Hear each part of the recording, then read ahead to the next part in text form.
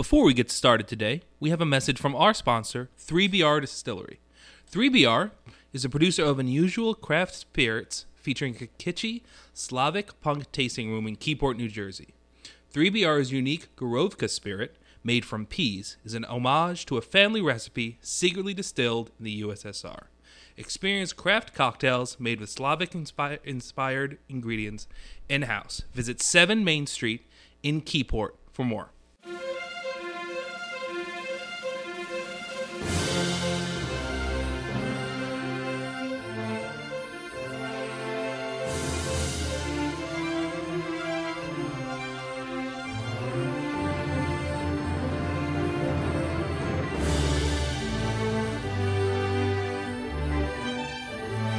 We live in the era of the fan.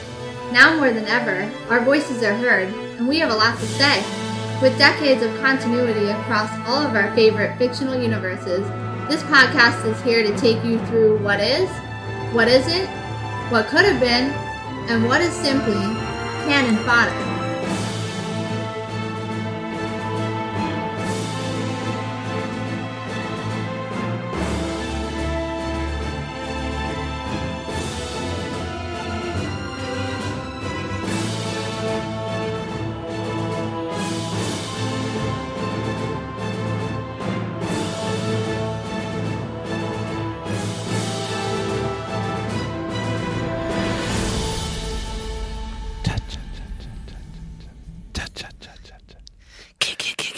What is it? Mama. I don't know. It's like a baby making noises, and it's supposed to scare us. Cha, cha, cha, cha. I think it's supposed to be kill, ma, like mom, kill, but whatever. These movies fucking It's suck. one way to Welcome save back money. to Cannon Fodder. By not using instruments. Yeah, or real musicians. And if you couldn't tell by our we are here today for our 3rd annual Halloween special. And our special series for the Halloween episode this year is Friday the 13th. These movies are so bad, and I'm so excited we chose this series. So spoilers for the entire series, as well as we're going to touch on the Nightmare on Elm Street series, because, of course, there's a bunch of connections, most notably Freddy vs. Jason. Mm-hmm. So, yeah, welcome back to Cannon Fodder. We're going to start Wait, was right I supposed away. to watch Freddy vs. Jason for this? I thought that was next year. No, of course going to watch Freddy vs. Jason. We talked about doing that next year. No, next year is the Nightmare on Elm Street movie. I did not watch Freddy vs. Jason. Which I'm going to say that's the best movie in this whole series. All right, so you wasted your entire. So you mean to tell me I watched 12 of these fucking movies to miss the fucking? Or we're doing Freddy vs. Jason next year. Oh, terrible.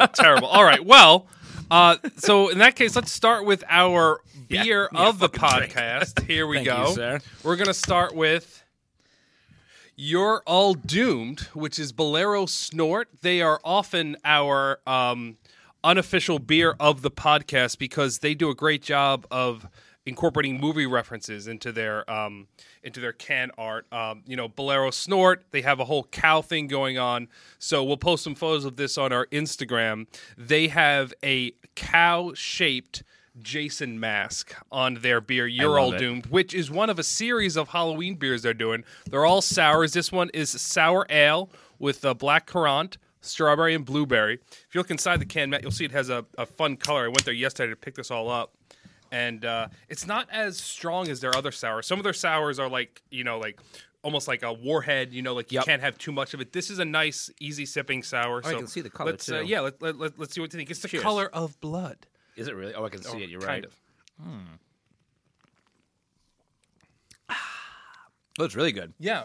It's very It's a delicious. sour more so in the sense that it's juicy, not so much that it's Yeah.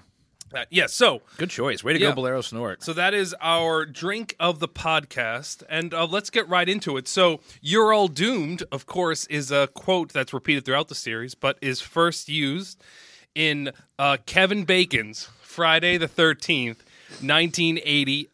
It was filmed in the wake of Halloween success in 1978. This is really like the beginning of like that 80 horror trope that Scream talks about so much as like the rules, and so this is really the start of what we now think of as like that classic '80s horror. Yeah, it's where they made killing horny teenagers at summer camp cool, because like the first Yeah, it wasn't cool beforehand, but now everybody's now doing it's it. very cool. I mean, the first 5 movies take place in or around Crystal Lake, and it's just a lot of horny teenagers getting killed. That's where the concept of the final girl comes from, Yes. right?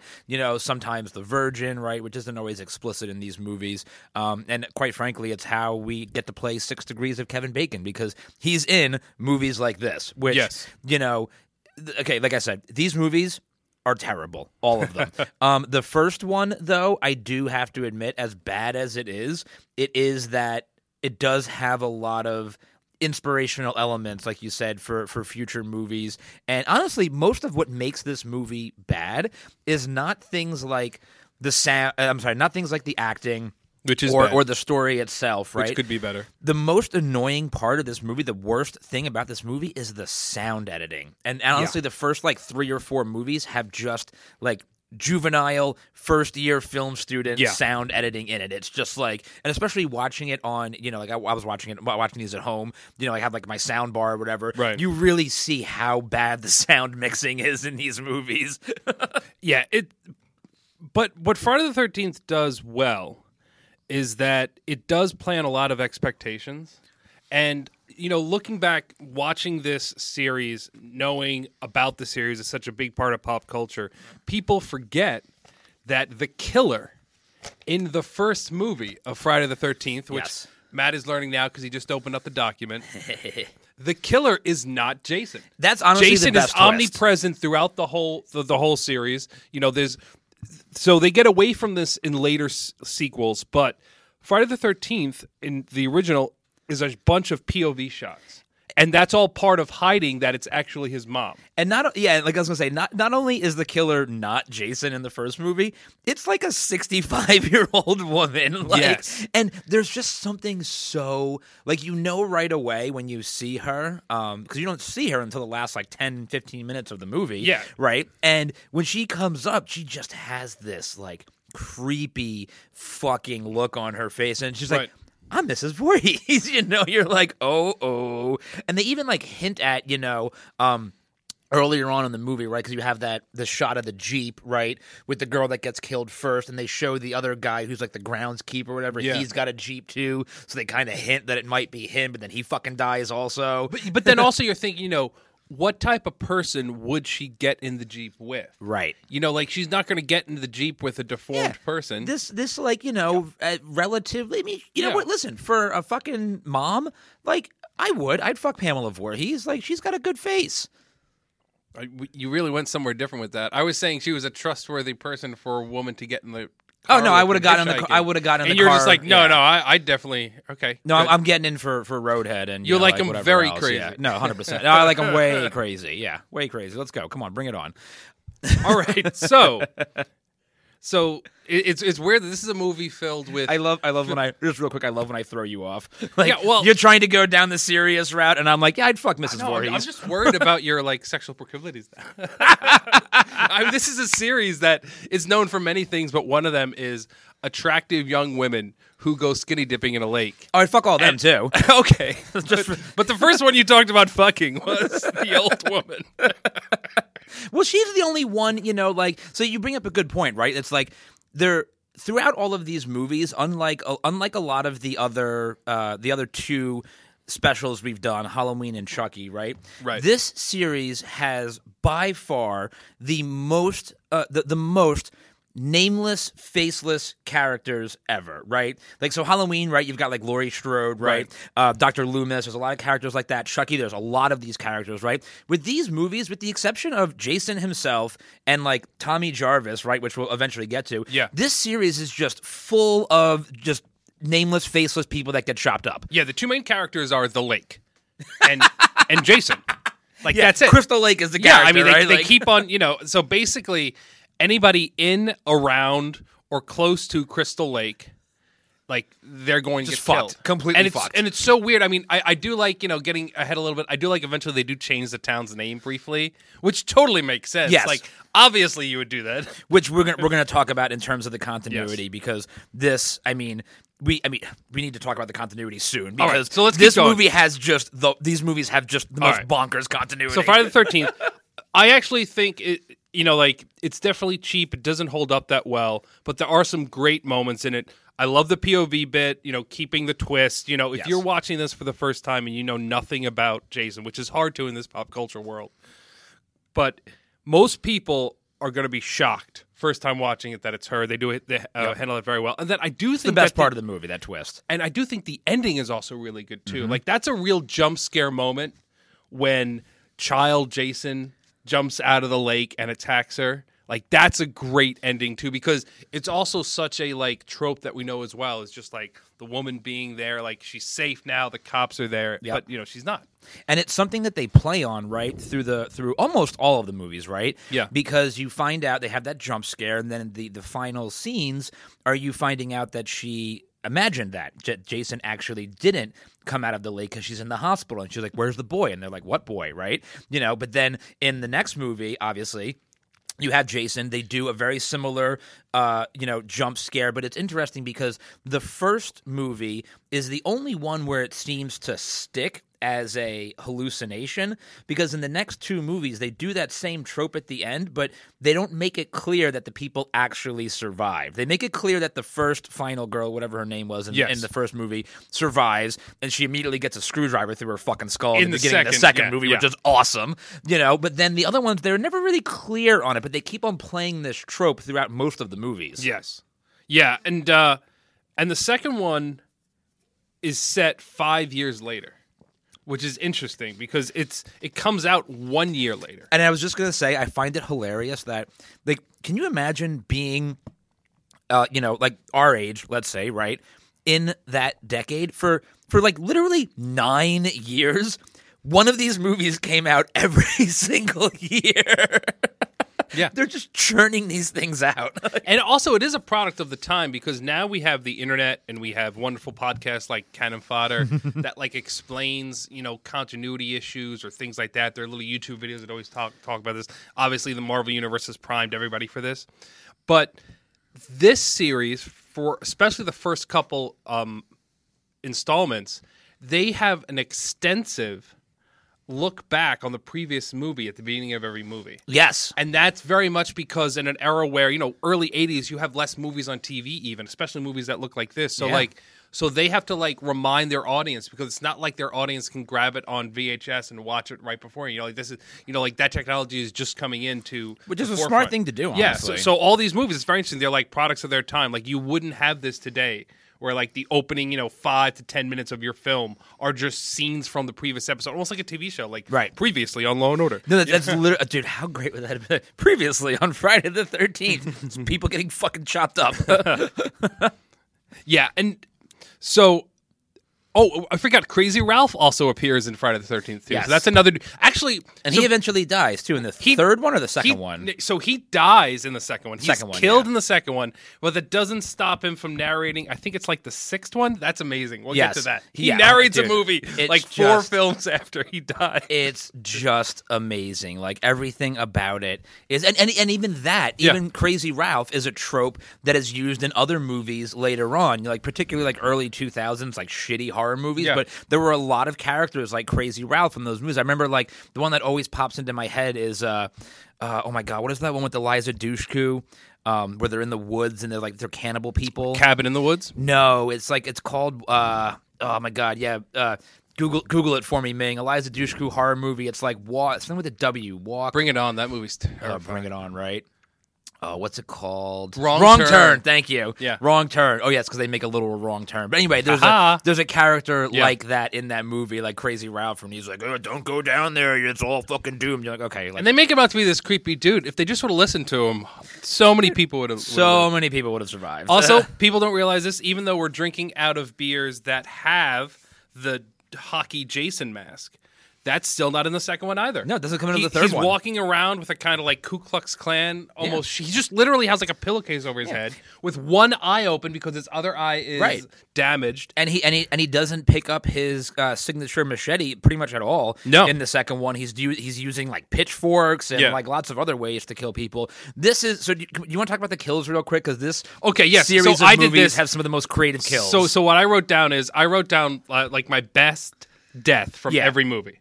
Okay. I didn't do that. I just put my general favorite. So you go. All right. So we're just going to jump around here. I'm imagining you're not listening to this episode unless you've watched at least most of these movies. Yeah. And spoiler alert, What Jason kills a bunch of people in this movie. What are we going to spoil these movies? There's very for little you? plot to spoil. All right. My best death in the first movie, Kevin Bacon's iconic death from below the bed. Yes. Because it's still early on enough. You don't know what's going on. And like just the terrifying, like it's the piece after, sleeping with a girl. And it's an just the way arrowhead it's of all Yeah, the way things. it's shot where he... Yes. It's great. It's very much out of nowhere.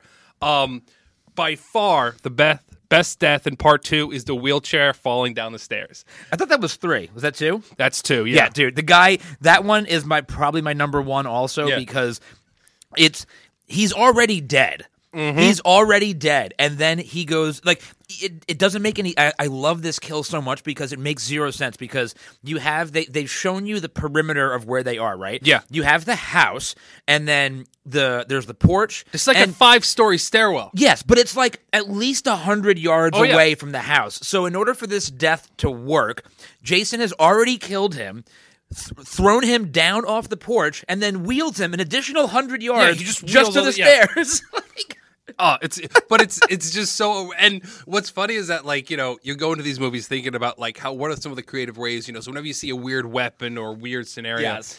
and immediately you're just like, what's going to happen to the wheelchair dude? Yep. Oh, there's the And wheelchair there it guy. is. Oh my god, He gets so the- great. Ming is playing some clips as we're doing this. So good. All right, so in 3. I think the best death. There's not a lot of great ones in this one. I like Shelley, and this is getting into the mask thing. It's the kid who actually wears the mask first. yes. So he goes around and pretends to be dead a couple of times throughout the movie. Yes. And then I like his actual death Yes. because it's it's very much a trope, the boy who cried wolf death.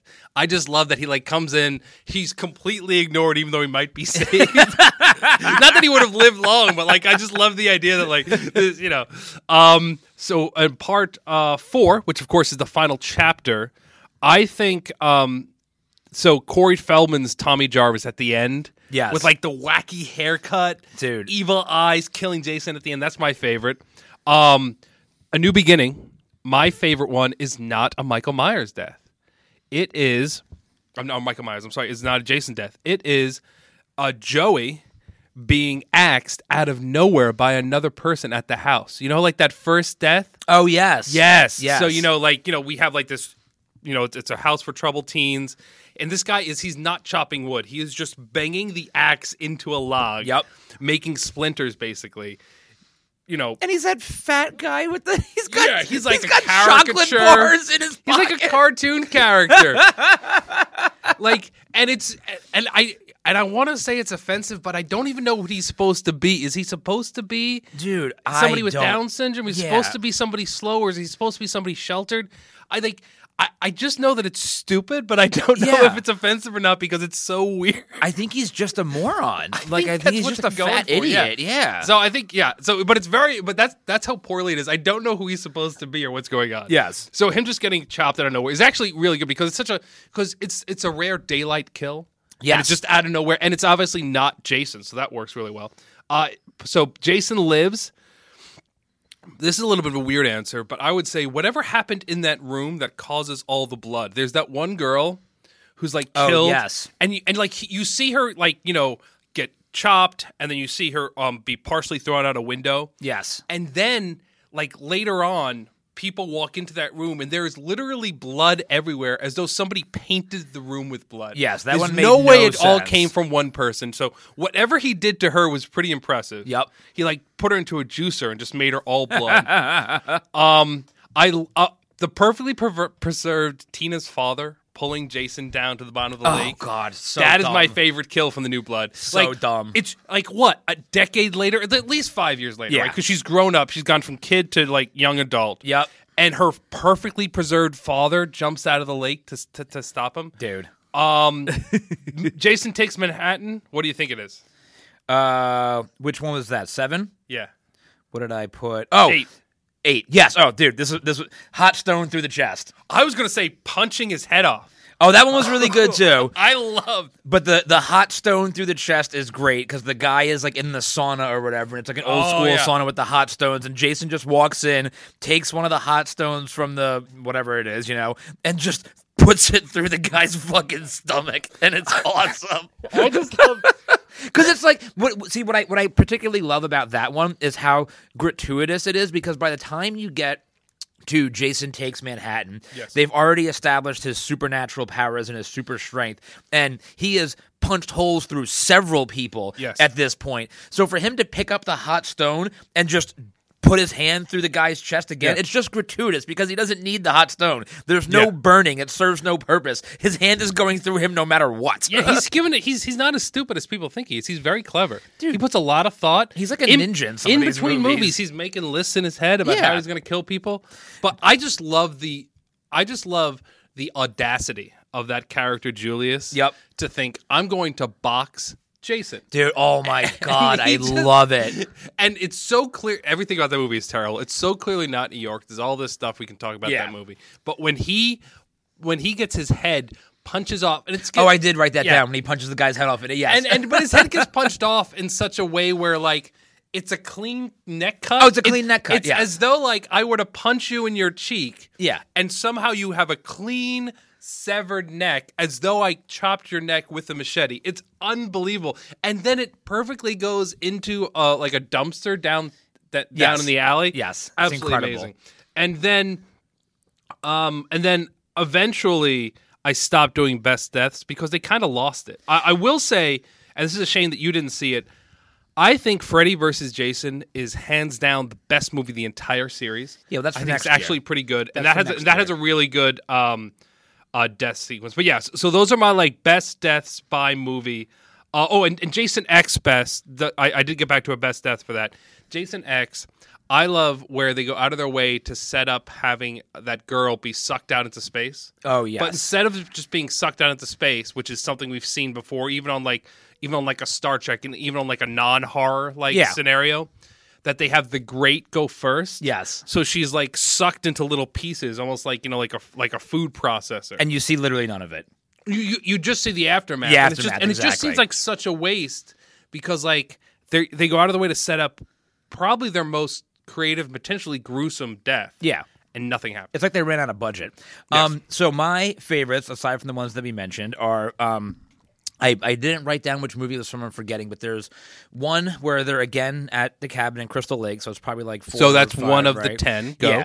So there's the one where the guy is, for whatever reason, walking around the house with the handstand. He's doing handstands, like that's how he's walking around the house. Yes, And yeah. And Jason just appears behind him and splits him down the middle from his cock up. Yeah. Like that is the best. The one in part 5. I think that's two. In part 5, no, that's 3. That's 3. That's Sorry, like 3, that's I think. That's Yeah. 3. In part 5, where the girl gets the harpoon gun right in the eye. Yes. Where he like Arnold Schwarzenegger's the harpoon gun, like one-handed, perfect shot right in the eye. That was great. I think pretty much every kill in 9 is great because they're so awful and terrible. And Jason Goes to Hell. But that's all like possession and that's what we got to get into. That's crazy town. So I absolutely love in part 7 where which is not Jason Takes Manhattan, the one with Tina and the New Blood. Right, the New Blood. There's one where they're in the RV and the crazy idiot dude is driving the RV and he can't hear that his girlfriend is being killed in the back.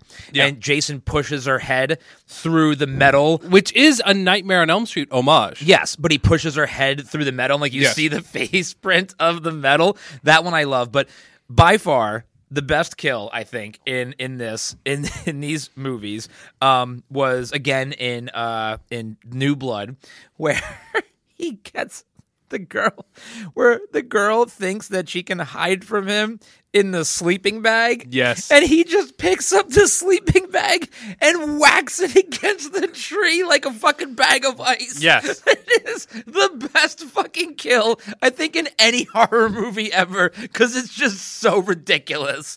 And it's so good. That's one that they keep going back to because then again in Jason X, they do it Jason again, X, he does it to like the hologram women, that just exist to add more nudity to the movie. Oh my god, they're like, do you want to do drugs? Do you want to have unprotected sex? Like, at least their acting is okay that it's bad because they're supposed to be like computer programs. Yes, but it's not too far off from some of the acting we see otherwise. And then they also have a bit of an homage to that in the opening of the reboot, or which they call it a reboot, but it's definitely a remake. Yes. It's one of like a reboot is supposed to like restart a series, but like Right. keep pieces. It's a brand new continuity, so I refer to it as a remake, even though they officially call it a reboot. Agreed. In the opening sequence, as he's like destroying this camp, or this little campsite with like 4 or 5 people, what he does is he like ties her up and like slow roasts her in the sleeping bag. So there's a lot of creative sleeping bag stuff. So yeah, So good. those are some of our favorite kills. But that is what this series has, I think, over Halloween and Chucky. It Yes. lacks the same like continuity and character development that those ones have, and like there's, as strange as it is, Jason somehow has less personality than Michael Myers. It's hard to explain, but No, he does. You're right. He has zero he's personality. So he's lacking it when it comes to those previous two that we've discussed. But the overall kill count and just like creativity of killing is really impressive, especially since most of the killings take place in a wooded area. Yeah. Like Halloween and Chucky kind of jump around in their settings, and with the exception of eventually going to space, that's such a weird sentence to say. Most of these things take place around in or around Crystal Lake. Yeah. Except for, again, I remember like watching Jason Takes Manhattan. He's in Manhattan for like 20 minutes. Like, But it's most so of the clear. movie Okay, takes place on let's a fucking just boat. jump ahead to this because we got to lambast this, and then I want to get into the whole Tommy Jarvis of it all. Yeah, the All continuity. right. So that movie is so terrible. So, really bad. So first off, it introduces this family connection, which timeline-wise makes no sense. Oh no, sorry, that's Jason Blood. Sorry. Yeah, that's That goes down. Sorry, but Manhattan has a problem. So, they're on a boat. high school First kids off- again. First off, it makes no sense that like how empty the water is. So at the end when they like. Yeah, when- because they're allegedly right outside of Manhattan, and they're the only boat there. Yeah, and they end up like rowing past the Statue of Liberty, and they end up. Yeah, when they're on that lifeboat, it's like fucking Castaway. Like, you're off the coast of Manhattan. You're going to be picked up in about 30 seconds. And they spend like a half hour in Manhattan max, but during that half hour, they see 2 like gang members who are like generic, like who immediately capture a woman in broad daylight, but like with their faces being seen. Yeah. They're going to drug her and rape her. Like, it doesn't make any sense. And then there's one cop. And there's nobody else. There is nobody else in Manhattan. Like, it literally makes no sense. Like, and it's like this is like a caricature of Manhattan, Yes. written by somebody who's never been to Manhattan, never wants to go to Manhattan, but hates Manhattan. And then at the very end, they have those 2 shots where you see him actually in Times Square, Yes. just to be like, "Hey guys, no, Yeah. it's actually Manhattan." They spent like one day Yes. as a film crew Yes. in Manhattan, and they're trying to chop it up throughout the movie. And and there's I don't know if you caught this piece of dialogue because it makes no sense. But so toxic waste goes through the sewer every night at midnight. Like, Yes. and it's not clear what it is, but there's a dude who's just down in the sewer, just one guy, because they have no money for background or Yeah. any extras. Like, there's no actors besides like the 4 or 5 people who talk in the movie. And this guy just walking through the sewer, and he's like, "Oh, good thing I saw you. We flushed the entire New York City sewer system Yes. with a massive amount of toxic waste. Where is it coming from?" And this toxic waste kills Jason, Yeah. but also turns him into a child. Well, the question of where the toxic waste is coming from is apparently just lying around in back alleys, because remember, there's that open vat Yeah. of toxic waste that Jason kills the one Yeah. guy in. Like, what even? It's like something out of like Tim Burton's Batman, where there's Yeah. just like, toxic waste lying around. Like, the rat is definitely turning into Splinter, at some point. But yes, let's talk about the. All right, are we done roasting this movie? Because I want to talk about the kid thing, because the continuity Yeah. of these movies is just bonkers. Right. So we're getting into Tommy Jarvis, which is the closest that Jason has to some sort of like Nemesis. Yeah, Yeah. perfect. All right. So we first meet him played by Corey Feldman.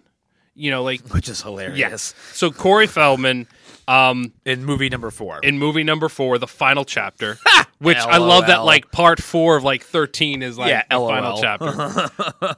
So Corey Feldman has a pretty big role in the movie. By the end of the movie, his mom is killed, but he and his sister survive. Yep. And he tries to trick Jason because everybody in this series is some sort of like armchair psychologist. Like, there's the one girl in the second movie who like is trained to be a psychologist and pretends to be his mom. Oh, to, when like, she freak puts on him the out. sweater. Oh God, that was And so like weird. in this one, he chops up his hair. So he looks wacky, which seems like he's just making fun of. It's exactly. I really want Jason to be like, my culture is not your costume. Dude. Like it's really terrible. Yeah, like he's body shaming Jason. Basically. I don't understand what he's doing. But he basically he messes up his hair, and then But he also seems to put makeup on too. Yes. Like we have the pictures right here. Yeah. It's like his skin color is drastically different than it was throughout the rest of the movie. and you can tell he's like not cut his hair well because he's a child and Yeah. he doesn't have the proper tools. So he had like these weird like cuts on his hair, like fresh cuts. My favorite part about it is that, so it's like, okay, so yes, he cuts his own hair. Yes. He apparently also puts on some like ghost makeup or Yes. whatever. He looks like a bad Kiss member. Yes. But then he also, his collar is still popped. His collar's popped, His yeah. collar is still popped. Well, it's the 80s. He wants to be cool, That's man. what I'm saying. It's just fucking ridiculous. Might as well put on a members only jacket. Oh, God. And then, yes, this tricks Jason into thinking, like, I don't know, that he's looking at a reflection of himself, and we don't Or understand. like we're kindred spirits. Yeah. All it does is it like inexplicably stops him in his tracks for a long enough period of time for him to stop Jason. He saves his sister, and then we have that prerequisite, like scene at the end of the movie where he is with his sister, and they have a hug, and you think all is well. Jason's taken care of because this is written. The final chapter is kind of written with the idea that Jason isn't that magical. Right. Like yes, he's done the typical. He's survived a lot of injuries. Yes. But up until the end of 4, definitively, there's really no occult bit. And like this it's is- weird that he survived drowning. Right. But like you don't. But there's no like occult thing. It's just like, oh, maybe he didn't really drown. He just got inexplicably had some brain damage. And you can easily explain that whole thing away by just making it that Jason's mother truly was psychotic before the incident anyway. Yeah. And while he never technically died, he was never the same because of almost drowning, right? It's And like he was Obi-Wan always talking alive. about Darth Vader, Right. like, oh, he Exactly. died, Because you can still make an argument for Jason's mother wanting to get revenge, even though he wasn't dead. So you can totally because you can almost make say that work. like if he did suffer some sort of brain damage from Right. being left at the lake, Right. to a certain extent, your son is dead because unfortunately, the bright child you might have had is no longer all right. So at this point, final chapter, you have Tommy Jarvis. At the end, you have this weird thriller-like thing where he looks at the camera as Right. he's hugging her, and Yep. you're thinking, oh, they're setting him up to be like some sort of next killer. Which is why Part 5 is my favorite of the movies. Gotcha. Because Part 5 for me... A New Beginning. yes. Because they just had a final chapter, so they need to explain away that title. So Part 5 for me does the most in terms of actual good storytelling. Right. And it seems to... It does until they immediately ruin it with Part 6.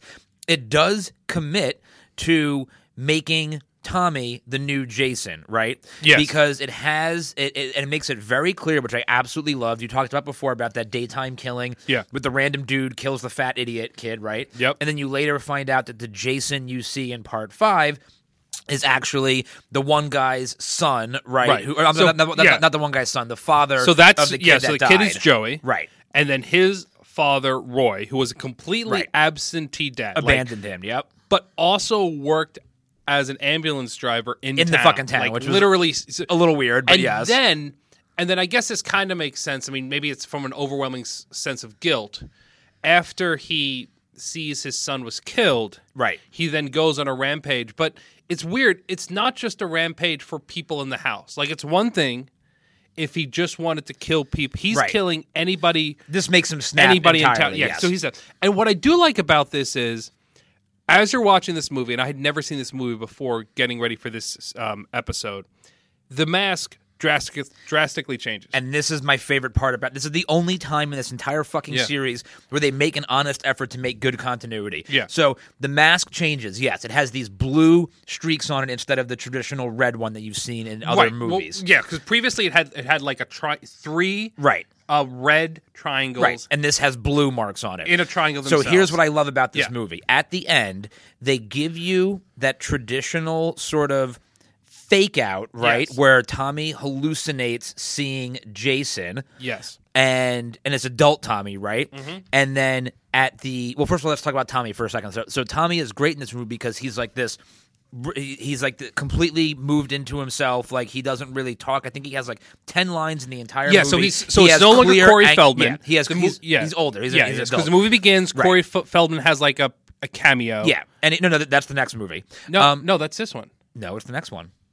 Oh, no, you're right. I'm sorry, you're right. This one begins. Corey Feldman has a cameo. He has some sort of nightmare. Then they jump ahead about 5 years, and now this is like it's way more than 5 teenager, years. They're like late teenagers. But he's got these problems clearly, right? And he's got anger issues, and this whole thing. And they're kind of hinting at it throughout the entire movie. And the one thing they do that I absolutely love is at the end of the movie, he has the hallucination of Jason, right? Yes. With the blue mask. This is after surviving everything and us knowing for sure that the guy killing everybody the whole movie was this guy Roy and not Jason. Which I also love because that means Jason's definitively dead still. Right. There's no Jason, there's no occult, there's no nothing. And then he takes out the red mask, the traditional Jason mask. Which is inexplicably in his hotel room. Irrelevant. He takes it out. He takes it out, and the final scene is him trying to kill that the woman, the main woman from. Well, that yes. movie. So he pops up behind her. Yes. With a knife. Yes. And then they cut, and that's it. Now, what's also important to note in this movie is that so he went from being at the end of the final chapter, he and his sister survive, and then. A period of time, at least 5 years, like you said, has passed. And at the beginning of A New Beginning, he's now in custody. And there's no mention of his sister. No. Is it supposed to be implied that he killed his sister? Or do we not see his sister specifically because they want you to kind of not know? Because that could be the reason. Could he have killed his sister as a child, and that's why he's now in custody? It's implied. I think that's the implication. But they don't mention it, which is an interesting choice. Yeah, I think that's the implication. But again, I think it's so great because they actually commit to him taking over the mantle of Jason, basically becoming a killer at the end of that movie, which is why I love that movie, because again, like you said, it sticks with the fact that Jason is definitively dead after the fourth one. This other guy had taken up the Jason thing because he lost his fucking mind, and that caused Tommy Jarvis to lose his mind, become the killer, which is what they tried to do in Halloween. They didn't commit to it. And then the sixth movie comes out and immediately ruins it. So this, for me, is where the continuity completely breaks between the fifth and the sixth movie. Well, first off, even though these movies take place basically right after each other, and they're filmed right after each other, they're a year apart, it's a brand new actor for Tommy. So right off the bat, that's weird. Yes. Also, he's become a much more outgoing Tommy. Right. Like, he gets the girl, there's this whole thing. Which like, is he's why a the completely continuity different character. Which is why the continuity breaks for me. There's no way you go from being the Tommy in movie 5 to the Tommy in movie 6. It just doesn't work. I mean, this is a whole break for many reasons, because they completely ignore the whole character development of Tommy becoming the killer that they've been setting up for 2 movies. But then also, this is when they, out of nowhere, shoehorn in hardcore cult. So they give up on this idea of Jason inspiring other killers. I love how somehow Tommy accidentally Frankenstein revives. Like, he's not trying to. He's going to a cemetery with some buffoon of a character to help him dig up Jason. So he wants to mutilate the body even more. He wants to completely destroy Jason so he can't come back. But in doing so, he somehow reanimates him. Yeah, no, making Jason even stronger. Yeah, this is where the continuity breaks for me. The town's name changes. Yeah, because the first 5 movies have a very clear continuity. They actually make sense in terms of as much as they can. Right, they actually make sense.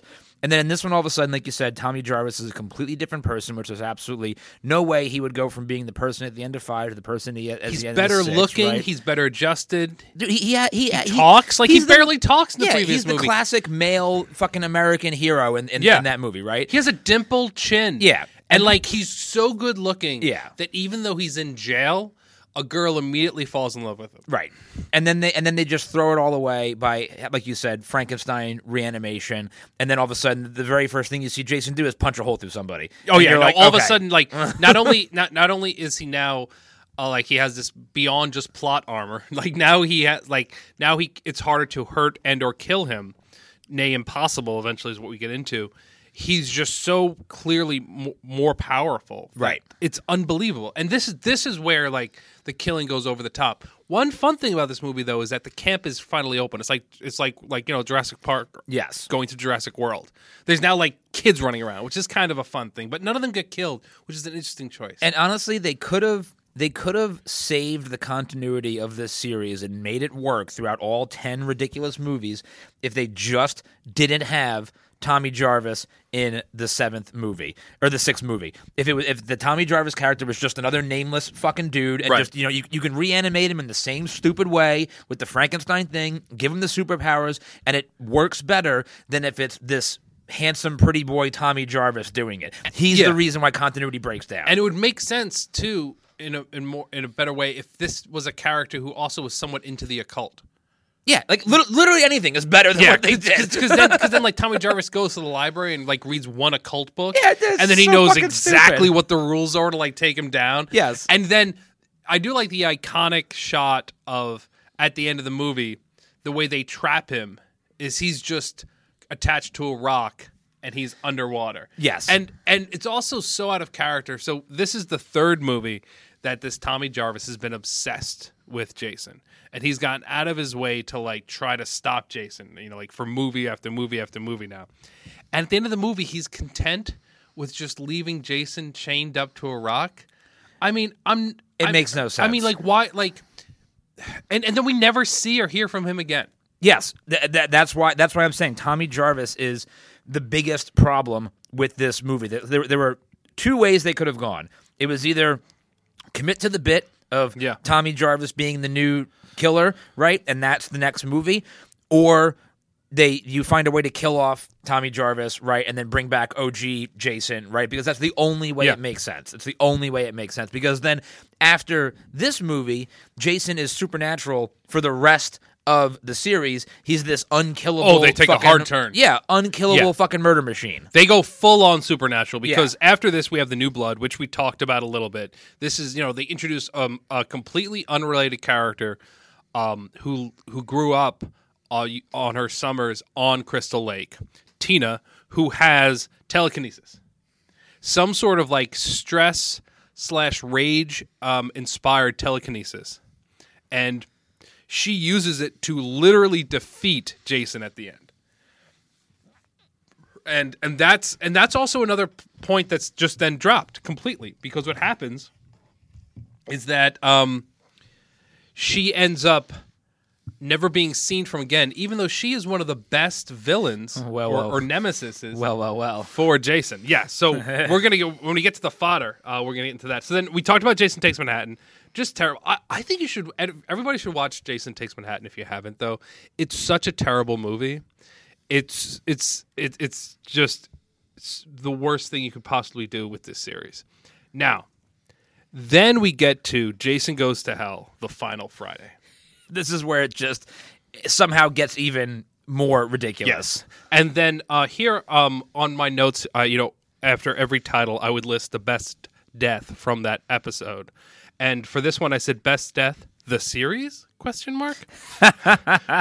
this was made in 1993. So everything we've talked about, so movies 1 through 9, were made between 1980 and 1993. So we're talking these movies coming out at a very brisk pace. So there is a long period of time between 9 and 10, almost a decade. So that's because this movie basically almost killed the series. Yep. They doubled down on the occult in this one. Yep. So first off, they Halloween 2 it, if you will, and they introduce a character who is his sister and his niece. So just like stupid. Halloween 4. So stupid. It's a niece who now has her own kid.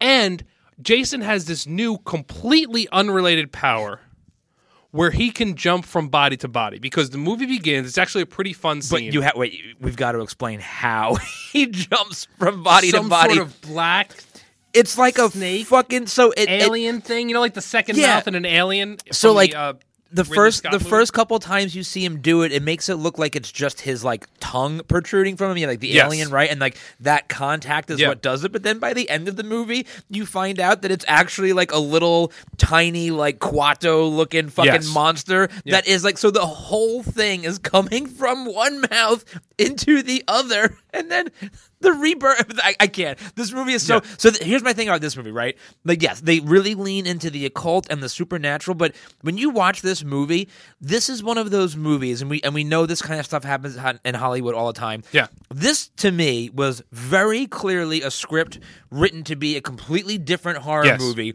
and they couldn't, whatever reason, couldn't get the funding, like whatever, and somebody was like, "Oh, just fucking throw Jason in there and make it a Jason movie," because this movie is so drastically different than Yeah. every other movie in this franchise. Well, so first off, he looks completely different. Also true, But so right off the but bat, it's also the same actor, which is crazy. yeah, but they did a completely different makeup job. Yeah. So right off the bat, this movie has no connection to Anything Jason that's Takes come before Manhattan. it, yeah. Because in Jason Takes Manhattan, at the end, he is killed / changed into a child. It's literally unclear, but he's caught up in a toxic waste event, which happens every midnight in Manhattan. Be careful, guys.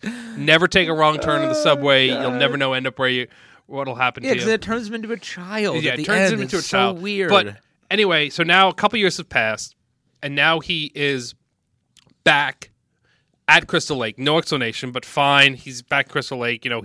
He's always pseudo occult, so whatever.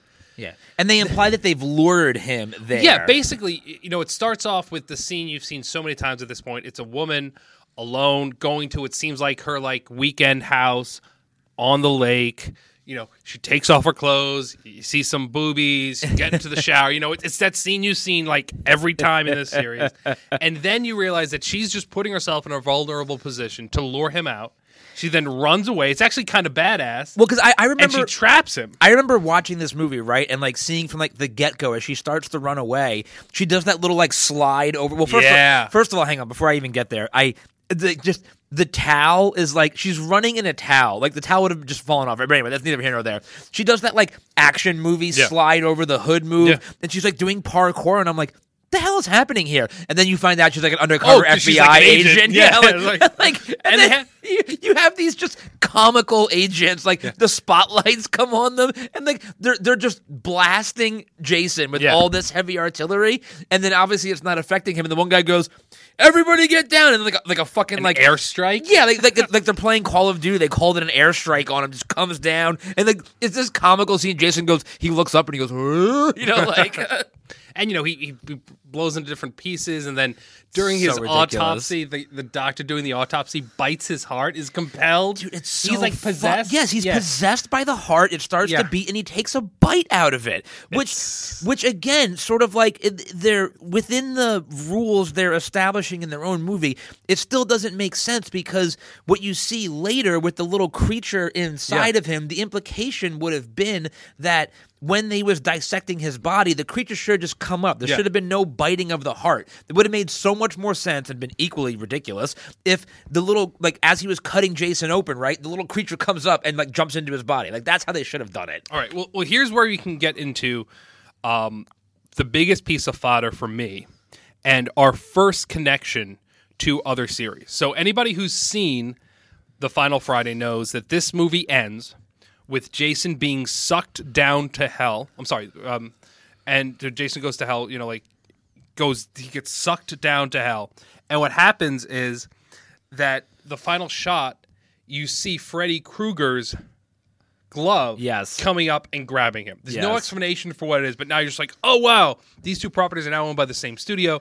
It's going to be your first thing. Because we now think of crossovers as something that happens in the action superhero realm. Right. But for years, the crossovers in Hollywood were horror. There's all the Abbott and Costello, all the Universal monster movies. So having horror figures interact wasn't that different. So You have that, but that's not the first connection in this movie. Mm-hmm. What I want to get into is the Evil Dead.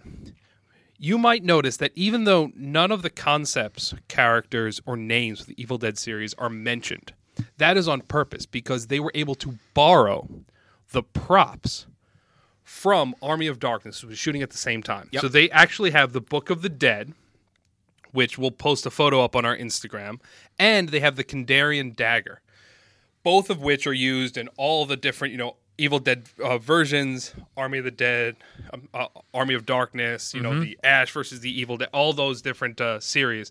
So what it implies, and then something that is eventually confirmed in some comics we have here, if you're watching us live, we have some issues of Freddy versus Jason versus Ash, as well as its sequel, Freddy versus Jason versus Ash, the Nightmare Warriors.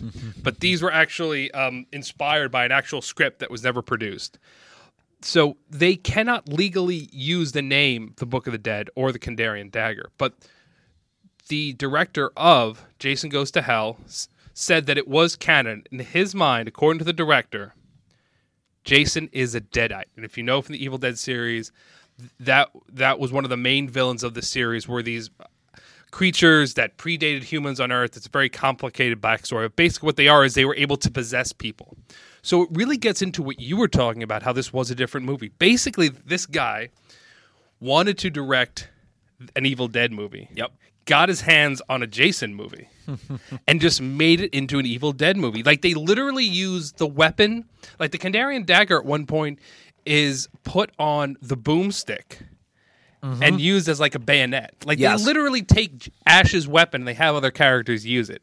And they create this whole thing about, like, only a Voorhees can kill him, and only a Voorhees can bring him back. Like, they really get into this stuff that is full-on Evil Dead type, crazy necromancer type stuff. And that's because I think this movie was like, he wanted it to be an Evil Dead movie. You nailed it. Yeah, no, like I said, this movie was not meant to be a Jason movie, and it really goes completely off the reservation with all of this stuff, full-on supernatural. But my favorite part that we need to talk about in this movie, because there's continuity to the fodder, which I absolutely love, is Creighton Duke. Yes. Creighton Duke is the best character in any of the Jason movies. He's this badass bounty hunter who has this huge connection and backstory with Jason that's never explained. Never explained. They just pretend as though we've seen him for 5 movies. Exactly. They write this character You remember me? They write this character in as if he's existed in continuity forever. Everybody's heard of him. Yeah, like everybody all the other knows. characters. Yeah. And it's just like, and at the end of the day, right? He turns out to be like Quint, right? Yeah. He's this badass motherfucker, and the moment he gets a hold of Jason, just immediately gets his ass kicked and like fucking chopped. But he's also the only guy who knows anything. Yes. Anything at all. Anything at all about Jason. About and this occult stuff. He is this expert. He knows about the book. He knows about the dagger. There's no explanation of how he got this stuff. Yep. Which is why, so let's move into a little bit of the fodder, because here's, for me, like I was saying before, right? There are it's different than some of the other franchises we've talked about, where there are very clear things that are canon and very clear things that are not.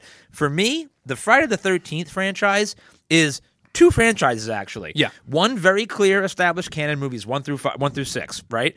1 through 5. That's that. Yeah. That's one canon. Basically, the Tommy 6 Jarvis world, if you will. Yes, exactly. 6 kind of exists in really nothingness, but you can make 6 exist, and then there's everything else beyond that, because there are these other movies that have this continuity, and it really all does kind of start from movie 6, where Jason is at the bottom of the lake, because and that's where you find him in 7 with Tina and her psychokinetic powers or whatever. He's again at the bottom of the lake, and then there's a fan film that I discovered on YouTube that we'll post a link up on our socials. It somehow managed to get the 3 main actors from the 7th movie from New Blood. Tina, Dr. Cruz, and Tina's love interest, Nick. Yes. Those real actors all returned. Even though Dr. Cruz dies, Right. he returns as like a vision in her head. Exactly. basically. So this movie is called Roseblood, and it's meant to be a direct sequel to the 7th movie with Tina in it. Mm-hmm. But it does really kind of fit into the continuity of some other movies because in the very first scene, one of the first things you see, or one of the opening scenes, is the little facility that Tina is at. At the bottom is called Crystal Lake Research Facility, Which we haven't gotten to yet, but that is from Jason 10 or Jason X. Jason X, right? The Crystal Lake Research Facility. So immediately they're establishing Yes. continuity, and then almost immediately also, right? And you have Tina, you have all that, and then you have this guy that's working at the facility who apparently is also like some sort of hyper genius. Anyway, and is like breeding some sort of mushrooms. yes, And they're talking about like it's they're- very weird. I mean, they're like Aaron Rodgers. They're talking about like mushrooms as though this is like it's going to change the world. Yes. And like all this stuff. Yes. So this movie takes place immediately after the 7th movie, and this guy that works at the facility, his name is Creighton Duke, and this is where he's one of the only people that survives this movie. So there's all of his backstory. This is why he knows so much about Jason, because they really lean into that supernatural shit in this movie, and it's weird because the movie Jason doesn't appear Book in this of the movie. Dead is there. Yeah. I didn't even get to it. I watched the first 40 or so minutes. So It let me is tell you just- how it fucking is crazy. I'm sorry to say this, but it's the truth. It is Bro. bad actors standing in front of blank white walls thinking that they're saying clever phrases for 40 minutes. Bro. It is just terrible acting, bad jokes in front of white walls for 40 minutes. You know how much better this would be if they had like one good actor and put up one piece of artwork on the wall? It's just incredible.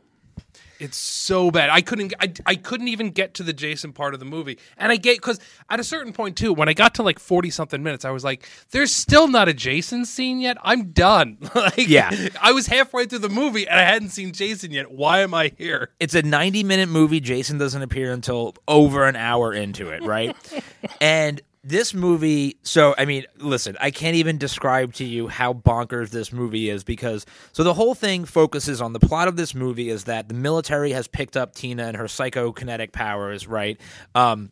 And have her at the Crystal Lake Research Facility. There's this ambitious dickhead general guy who wants to experiment on her to harness her powers for military purposes, blah, blah, whatever. They bring in this other girl whose name is Rose, who apparently also has similar powers, but she's much more powerful. And the movie starts... And more of like a loose cannon too. Right. Like it's one of these like, she just and she's accidentally younger, kills yeah. people. Yeah. And it's important to note that the movie starts where they establish that Tina has she's still at the facility. The movie starts in the present day. She's much older. It's the Yes. same actress, right? They establish that she is still in this facility, and she has these hallucinations because that's where she imagines the doctor who died in that movie, right? She has these powerful hallucinations, and then it flashes back to the primary plot of the movie takes place right after the 7th movie. They're at this facility. The general's working on this mystical project he keeps on calling it, or Project Yeah, because Manifest. this movie is only right? a year old too. Yeah, this was just last year, yeah. This just came out Yeah. too, so obviously that's why they have to recast because they have to have somebody who looks like her back in the day. So the whole premise of this movie, right, and like Ed said, there's just a lot of talking about these special military projects. You don't really understand what they are. They're experimenting on the girls. They're trying to find out what it is. You eventually find out that the Rose's power, so eventually Jason, right, so they have Jason at the facility. They have his body very much like they do at Jason X, right, which is, again, establishing kind of continuity there. Yes. So they have Jason's body. Eventually, Jason wakes up and starts fucking killing everybody an hour into the movie. And you eventually find out that the Rose's power is not so much telekinesis in the same way that Tina has it, but she apparently has this ability to open portals. Yes. To hell, which again kind of draws on Jason Goes to Hell a little bit. And at the end of the movie, when Jason he's killed everybody except for Creighton Duke, Because he can't die. 'cause we exactly, see him right? later. So he's got the two girls cornered, and Rose is using her power, and this little like ring of fire opens up on the floor behind them, and all of a sudden the Halloween theme starts playing. Which that's an iconic theme. It's an iconic theme. We know that theme, and you start to hear it. You're like, "What the fuck?" And the camera pans back, and Michael Myers is sitting in this pit of fire with his knife, and he's just like challenging Jason to a fight, and they kind of tussle a little bit, and then it flashes back to the present. Yeah. And then you learn that Tina's power is actually not just like the psychokinesis and the telekinesis or whatever. She actually has this ability to, like, she manifests Jason. Like, that's what she does.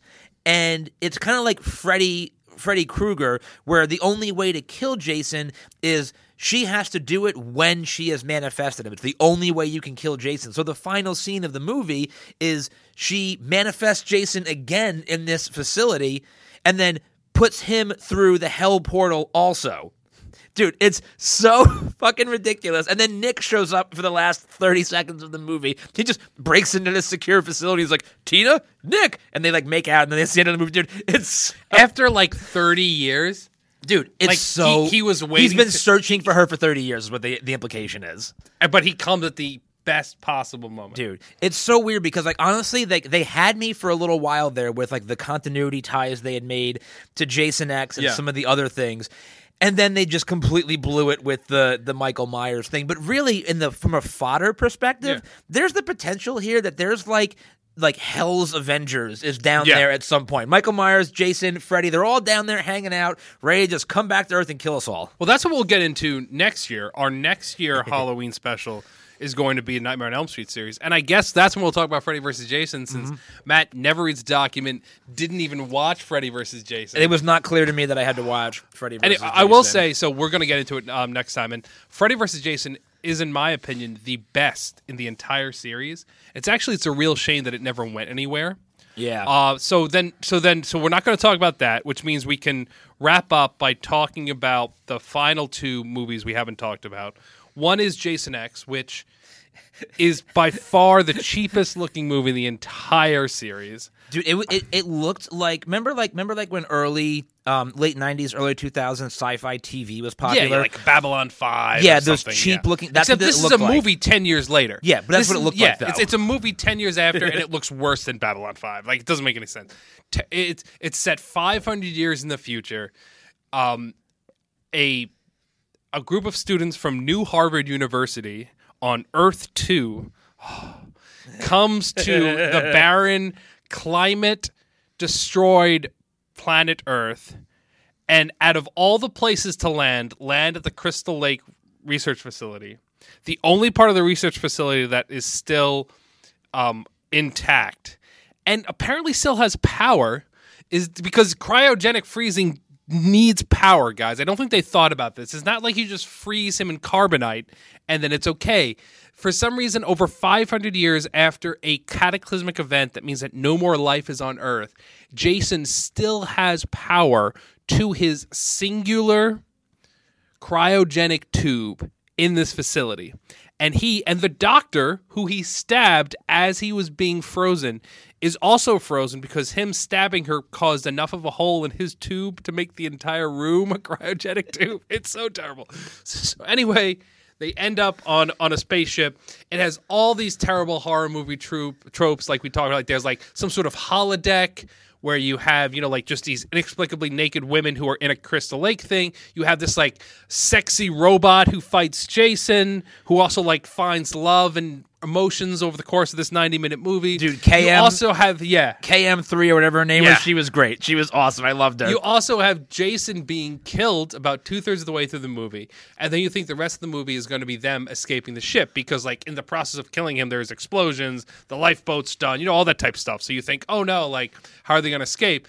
But then what happens is that these same nanites that like are in their sick bay earlier in the movie somehow just like automatically improve him. And instead of just like curing him of like the multiple wounds that he sustained, they turn him into some sort of like Terminator where like now he has like a metal mask made out of parts of the ship, and like his outer torso and specifically his rib cage has been rebuilt also with parts of the ship. So now not only is he stronger, and he has no wounds. His skin is basically a spaceship, so he's more bulletproof. And even if the bullets went through, he's a demon anyway, so it's not like they're going to hurt him. But then it ends with him landing, going through the atmosphere after the ship blows up on Earth 2, and his body landing in a lake on Earth 2, right by where a young couple seems like they're about to engage in premarital sex. So he couldn't have landed at like a better lake. He landed at whatever Crystal Lake. I wouldn't be surprised if in the script it's like New Crystal Lake. So that movie is so terrible, it's good. And what's incredible about this movie is that Jason 9 ends with the whole Freddy Krueger setup, and apparently that movie was in development hell for 9 years. Yes. They couldn't make that movie. Yep.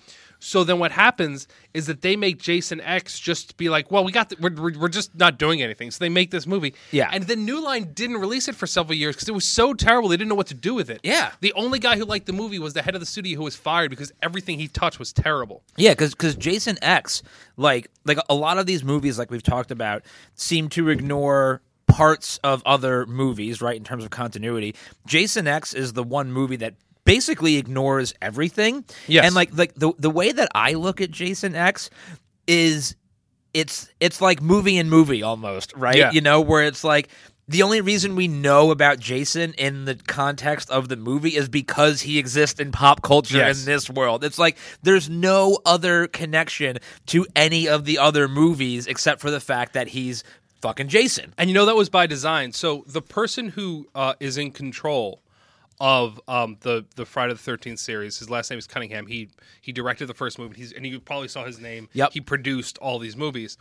So the only criteria he had for Jason X while he was trying to make Freddy versus Jason was that it has to take place well in the future because he didn't want it getting in the way of Freddy versus Jason. Right. So that's why they set both the scene where he's cryogenically frozen in the future. Yes. And then obviously the space stuff way in the future because they wanted for Freddy versus Jason to be able to still exist and have this. And then I was trying so hard when I was watching this movie. I was trying so hard to find a connection between this and Demolition Man, hoping that the way the cryogenic freezing worked was similar to Demolition Man, just so I could make that connection. It didn't work, but I was hoping for it so bad.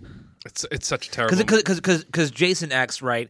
Like when you look at the sets and everything, this is the kind of movie that 100% would have taken sets from another movie, right? To because it was so low budget and shitty. Yeah. So I was hoping that one of the cryo vats was taken, from a movie like Demolition Man. We got a photo of the Uber Jason up now. Oh god, he's ridiculous. But what's weird about Jason X is I actually enjoy Jason X.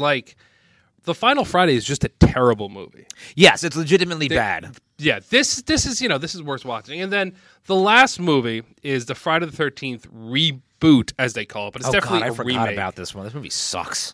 Well, it's completely unrelated. So it obviously takes the main plot points. It fully adapts from the beginning him having a sister. Yep. It starts off with the scene from the end of the first movie. So it starts off now obviously everything has changed now. So now this is set during the 80s. That's how you know it's a new continuity. Yep. But basically the events of the first movie has happened. You see Nana Visitor from Star Trek. She is playing his mom. You see her confronting the final girl. Yep. At the lake. She ends up getting her head chopped off. You see Jason sees that. And then, about 30 years later, a bunch of teens go to the lake. One of them being his sister. He kills everybody, kidnaps his sister. Yep.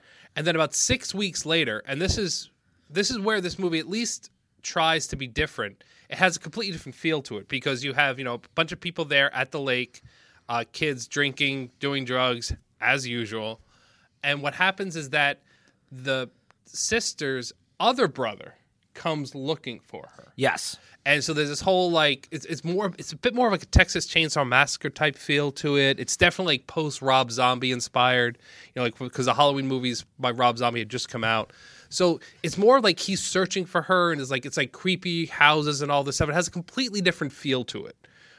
Because he's looking for a kidnap victim, which is something Jason hadn't done before. And he kidnaps her because she looks like her mom because she is his sister. It's very strange. But it's not good. There aren't a lot of great kills. No, It's This movie was Yeah. borderline unwatchable for Yeah. me because it's so bland, it's so boring, it's so quote unquote modern, like what I would call modern horror, which I find most modern horror movies to be bland and boring. Just a lot of unnecessarily dark scenes, again with the sound editing, right? Just like, it's not that it's bad sound editing, it's good in terms of, you know, the actual quality of it, but it's bad in the sense that like everything is like all of the jump scare and the kill, it's too loud, it's too like, and it's just made to scare you. It's garbage. It's an absolute garbage movie.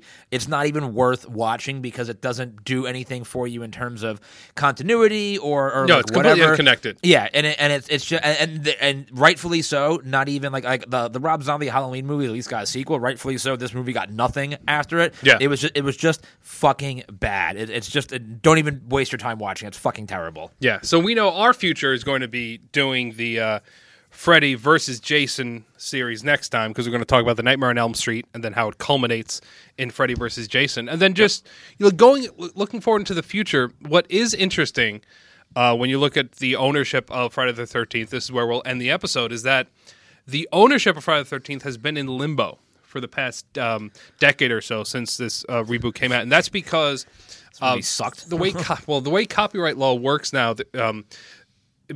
Recently, Congress gave creators more control over their product. So basically, the writer of the original movie, he won a court battle where he got the story rights back because it's been so long since the original movie came out.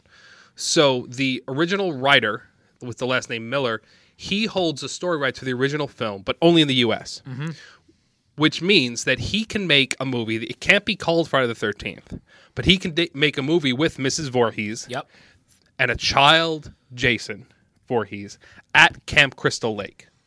But the name Friday the 13th, all of the things we know of as Jason, him being an adult, him being an occult figure, and an immortal, and the hockey mask, still belong to Miller, who's been in charge of this from the beginning. Cunningham, rather, who's been in charge of this from the very beginning. So there's this weird thing now where if Cunningham wants to make another Jason movie, he can't use Mrs. Voorhees. Fine. However, we could still have Miller make prequels and sequels, but only using those aspects from the original movie. So we could almost have two parallel series going forward. Yeah, I mean, So honestly, curious to see if that's what's going to happen, because New Line Cinema still owns the property, and even though they have not announced anything, right? back in August of this year, they posted a now deleted Instagram photo featuring a phone screen, which showed an Instagram notification that said Jason Voorhees wants to see you and send you a message.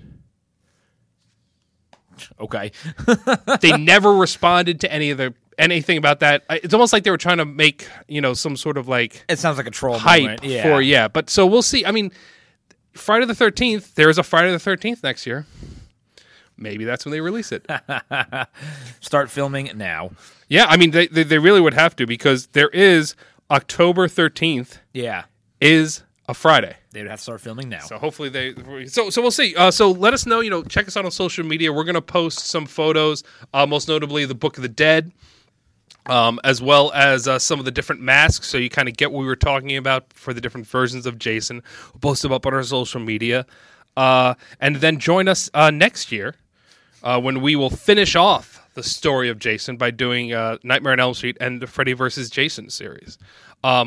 And listen till the end of this episode, because you're gonna get a little surprise for all of you Jason fans. We're gonna be ending with a very special song from Alice Cooper's soundtrack for one of the Jason movies. It'll just be me and Ed going. So until then, my name is Ed, And I'm Matt. and this is Cannon Fodder.